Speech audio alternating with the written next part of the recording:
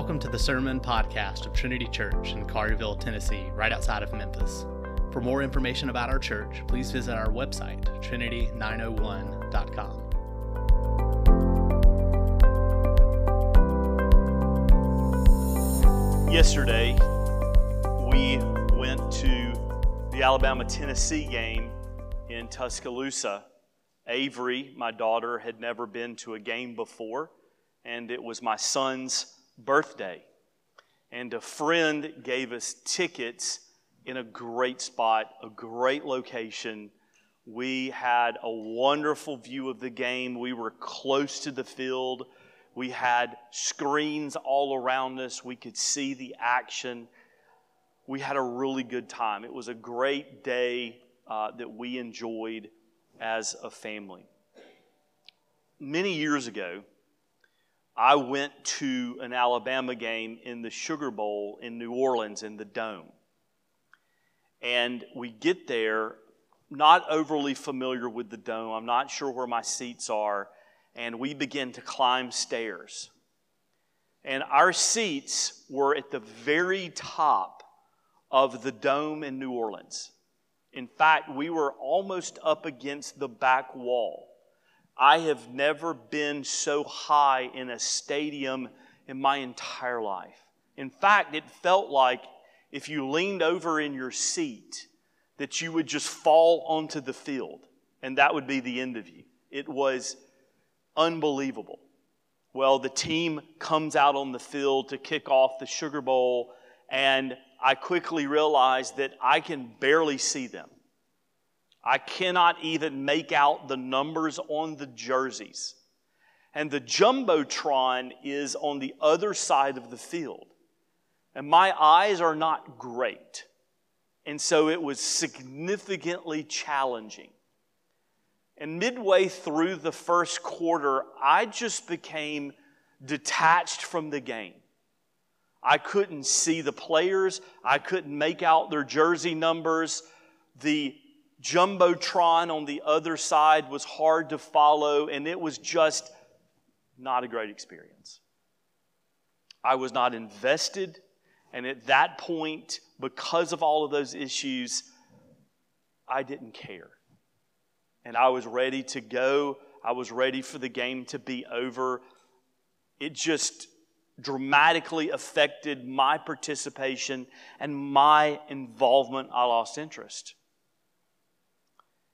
And as I was thinking about our text this morning, there's something very significant that you see in verse 1 of chapter 9, and then you see it again in verse 8 of chapter 9, and it's this: your God, our God, has not lost interest in us, because our text is telling us that He sees us.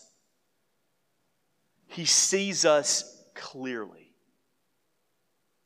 He has the best seat of all, from the throne room of heaven, as the creator of all the universe, to observe His people. His eye is always on us. And we see that clearly unfolded in chapter 9. God is not and never will lose interest in His people. He sees you. Now, I've told you over the last couple of weeks that we are moving into the second half of Zechariah. Chapters 1 through 8 represent the first half.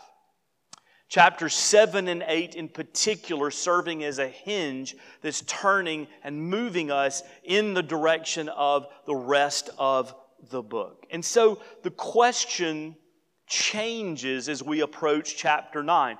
In 1 through 8, in particular 1 through 6, it's, and you've heard this many times, rebuild the temple and commit yourself to spiritual renewal. Beginning in verse 9, what is being asked by the nation of Israel is, what will take place once the temple is completed? Construction has resumed. We see it taking place in front of us. There is peace among the hostile nations of the world so that we can carry out this task. when it's done and you return in all your glory and your name is proclaimed on the high and holy hill that is Mount Zion, what next? What then? And what we're going to learn in 9 through 14 is Zechariah is going to reveal to the nation of Israel that the kingdom of God is coming. That the kingdom of God is going to happen. That His reign and His rule over all things and all people will transpire. Be patient. Continue in your efforts to rebuild the temple. Continue in terms of spiritual renewal. Dedicate yourself to the Lord. Dedicate yourself to covenant obedience. The kingdom of God is coming. Have hope. Have hope. But we also see in chapters 9 through 14 something else that's very important to understand. It will be challenging. And the way in which we can understand this is the construction of the temple. They return from exile. It is in ruins. The city is a pile of rubble. And God has told them what they are to do, the task that they are to carry out. And it's hard and it's difficult, it's challenging, it's backbreaking. They are fearful, they are anxious, they even stall for a period of time in terms of their responsibility. This is very challenging for the people of God. But when it's done, when it's complete, it will be absolutely, positively glorious. The temple has returned. This is the location, this is the place where God dwells on earth with His people. This temple is a reflection of the more glorious temple that resides in heaven. It connects God with His people, and this temple is to be a sign to the watching world how great Yahweh truly and really is. So it's going to be hard. It's going to be really strenuous to do this, to build it, to finish it, but the payoff is going to be immense. It's going to be incredible. And so Zechariah is telling Israel the same things in chapters 9 through 14. What is going to happen when the temple is complete? Well, the kingdom of God is coming. But the coming of the kingdom also means that it will be challenging. It will be hard. It will be like building the temple. So we think about our text, verses 1 through 8. And you see a lot of names of foreign countries and foreign nations, some that we are not familiar with. In fact, there's one nation that's mentioned in our text that's mentioned nowhere else in the Bible.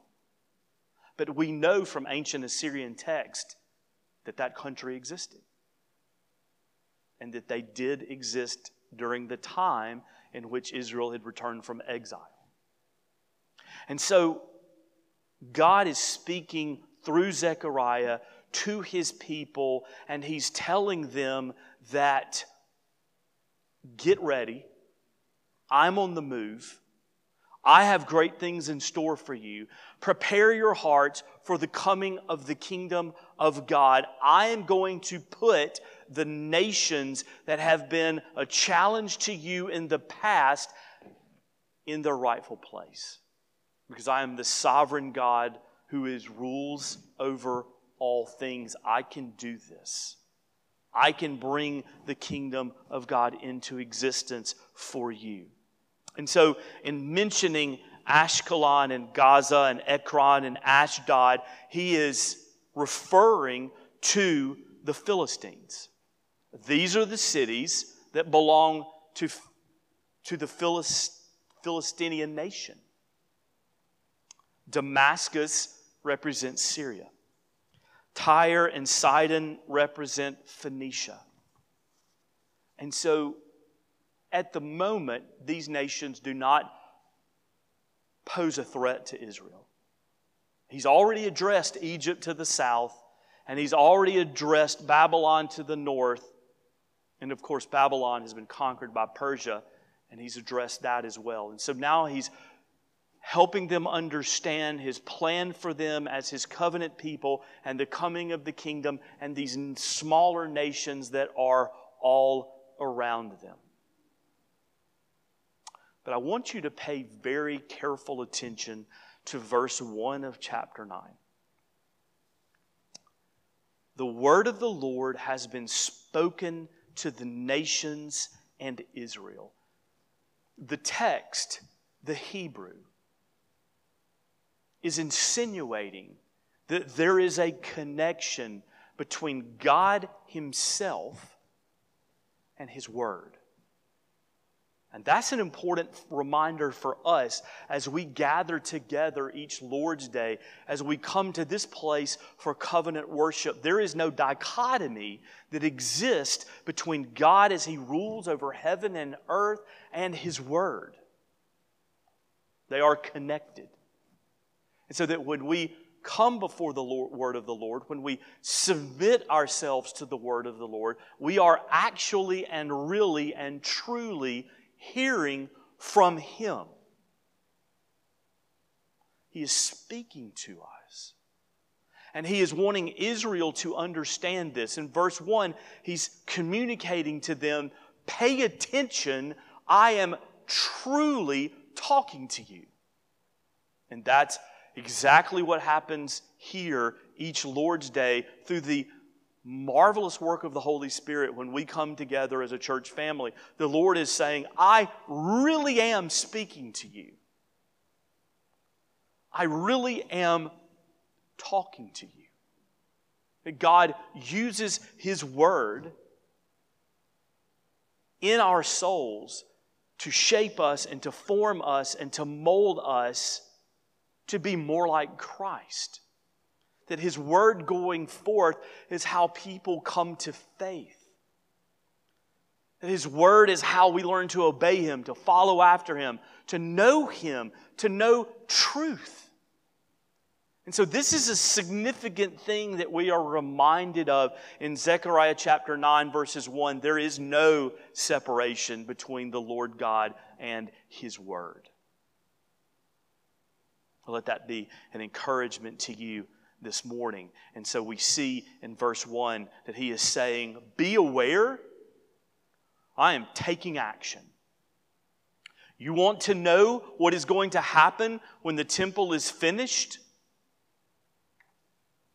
I am bringing to you the kingdom of God. Slowly, as we learn in the New Testament, and surely, as we also learn in the Gospels, in the New Testament. So be aware, I am taking action. I have a plan for you. I am aware of these smaller nations that surround you and the hostilities that they perhaps represent. No one is going to topple me. No nation is going to be greater than me. No nation is going to be a threat for you because I have my eyes on you. You are my people. I am your God. I have a plan. This is what I'm doing. You want to know what I'm doing? This is what I'm doing. Now look in verse 8. I'm going to read to you the New Living Translation because I think that it helps helps you and me better understand what that verse is trying to communicate. This is what it says.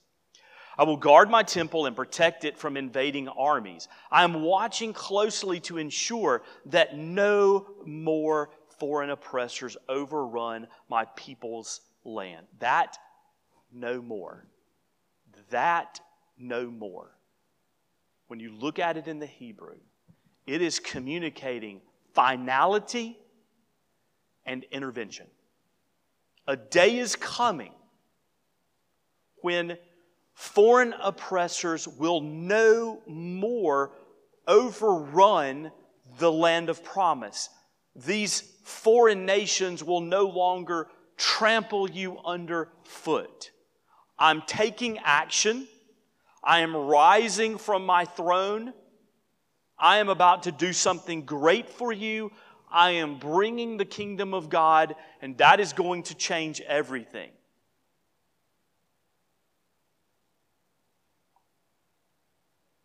they asked the question, what's going to happen when the temple is finished? And the Lord rises and He speaks. And He lets them know that He has a great plan for His people. That His promises, the ones that He made with Adam and Noah and Abraham and Moses and David, will not be thwarted. They will come to fruition. They will be realized that He is indeed the God of promise. Hear me speak. Trust in my words. This is what I am going to do to you. Verse 1, pay attention. Verse 8, it will happen. It will take place. I am intervening. And it will be final. This is what I am doing for you. And so we look at this passage and we ask the question, what does this mean for us? What does this mean for Trinity? And I think there's two things. Number one, you see in this passage the eyes of the Lord. In verse 1 and in verse 8, He reminds Israel that His eyes are on them. I talked about this briefly in the children's message. Secondly, that the Lord's hands are strong. Where do I see that? Well, you see it in verse 8, that He is going to protect His people from foreign oppressors. He's going to protect them so that the kingdom may go forth, so that the kingdom may not be challenged and it may not be crushed. And so His hands are strong because He is the protector of His people. Verse 1, for the Lord has an eye on mankind and on all the tribes of Israel. Let us not forget this morning, Trinity, that God watches over His people. He is watching over you right now. It's hard to understand. It's hard to comprehend. It's hard to believe. But that He is a loving Father who cares for you, and His eyes are forever on you. So yesterday, it dawned on me how my children have grown. That John Hunter's birthday was yesterday. He turned 13. Avery is 16. Avery had her cell phone with her. I no longer, as we navigated through the crowd, had to keep my eye on them. We were in a hurry. We needed to get to our gate. We were running behind. I just took off like a madman. And because of their age and because of communication through the cell phone, I knew they would find me. They would somehow stay behind me. And as I'm trekking across the campus, it did dawn on me how times have changed. Because I can remember those days not too long ago where I'm behind them like this, and I am fearful at any moment I might lose my son or my daughter in a crowd of 90,000 people. And I'll never find them again. Now, we know that's probably not true, but we have those fears as a parent, and so my eye is always on them. Wish I could just tie a rope around them so I could just bring them back. And when we come to our text this morning and we are reminded regarding the eyes of the Lord, He is our loving Father and we are His children. And He's not walking in front of us hoping that we can follow, and if not, maybe call Him and find Him. No, no, no. He is shepherding us and He is guiding us, and His hands are on us, and He's protecting us, and He's gently leading us home. Matthew 10, 28 through 31. And do not fear those who kill the body but cannot kill the soul. Rather fear Him who can destroy both soul and body in hell. Are not 2 sparrows sold for a penny? And not one of them will fall to the ground apart from your Father, but even the hairs of your head are all numbered. Fear not, therefore. You are more value than many sparrows. That's your Savior speaking. You are more value to your Father than anything. Yes, Israel, He is watching over you. Yes, Trinity, He is watching over you in the good and in the bad. Let's take comfort in that. Secondly, He watches over His church. We have seen throughout Zechariah that He has a special attention for His covenant people. I chose you before the foundation of the world. I placed my love upon you before the foundation of the world. I care for you. I have a special attention just for you. I am watching over you. And we see in our passage in these first 8 verses that God is working through history and He's working through nations to protect His very special people. So not only is God attentive to us and our needs, not only is He watching over us as our loving Father, but know that as we gather together in this place, it's just a new church plant, small group of people, that He is watching over us. He's directing us by His Word, and He's watching over us. What does that mean? It means we praise Him, and we honor Him, and we love Him, because He is here, and He is present in a way that we cannot humanly comprehend. Let that be an encouragement to you each Lord's Day as you walk through those doors. I'm not coming to a less than attractive gym, let's be honest. I'm not coming to set up and take down. I'm not coming to a building that slightly smells like the chlorine in the swimming pool. I'm entering into the presence of a loving Father who is saying, I'm here. Come be with me. Let that be a comfort to you. And then thirdly, He watches over His whole creation. I mean, it's apparent when you look at Zechariah chapter 9, verses 1 through 8, that not only is He watching Israel, but He is watching over the nations of the world. I mean, it says it back in verse 1. For the Lord has an eye on mankind and on the tribes of Israel. How do we understand that? How do we find comfort and peace in that? The answer is God is sovereign.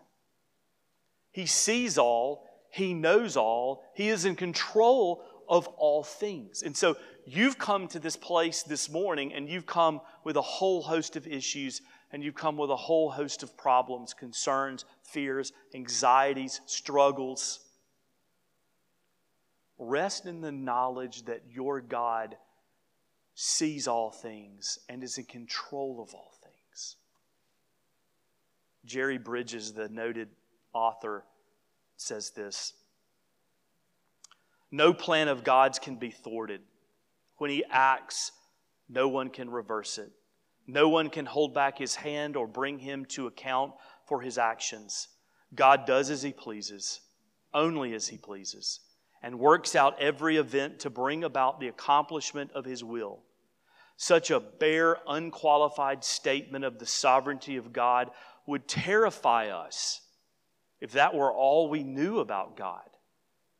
But God is not only sovereign, He is perfect in love and infinite in His wisdom. Your God sees all and knows all, and He is in control of all. And whatever we face, whatever goes on in the world, we can know that it has not happened apart from His knowledge. And whatever it is, we can also know that His love for us is perfect. As challenging and hard as that may be. So the eyes of the Lord are always over us, and His strong hands are protecting us. Verse 8, again, back to the New Living Translation. I will guard my temple and protect it from invading armies. I am watching closely to ensure that no more foreign oppressors overrun my people's land. Well, wait a second. Hold on. The temple was destroyed again after the time of Jesus. And foreign oppressors ran over Jerusalem and ran over God's people. In fact, when Jesus was born, who was in control of the Middle East? It was Rome, not Israel. There was not a Davidic king on the throne. So how do we understand this as God's people today? And it's simply this: that in raising Jesus from the dead, He has raised the more perfect temple. In raising Jesus from the dead, He has given us the final prophet, the final priest, and the final king.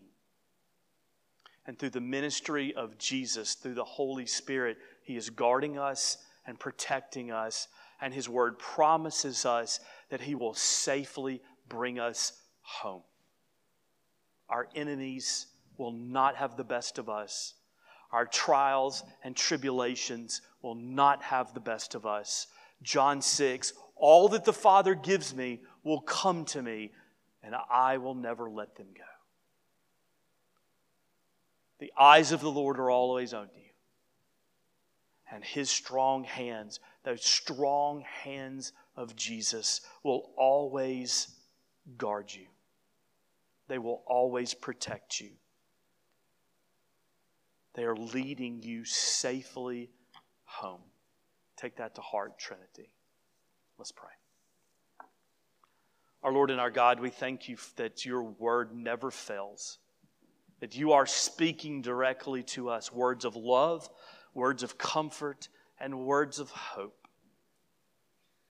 Increase the worship that exists in our souls. Increase the love in our hearts for You.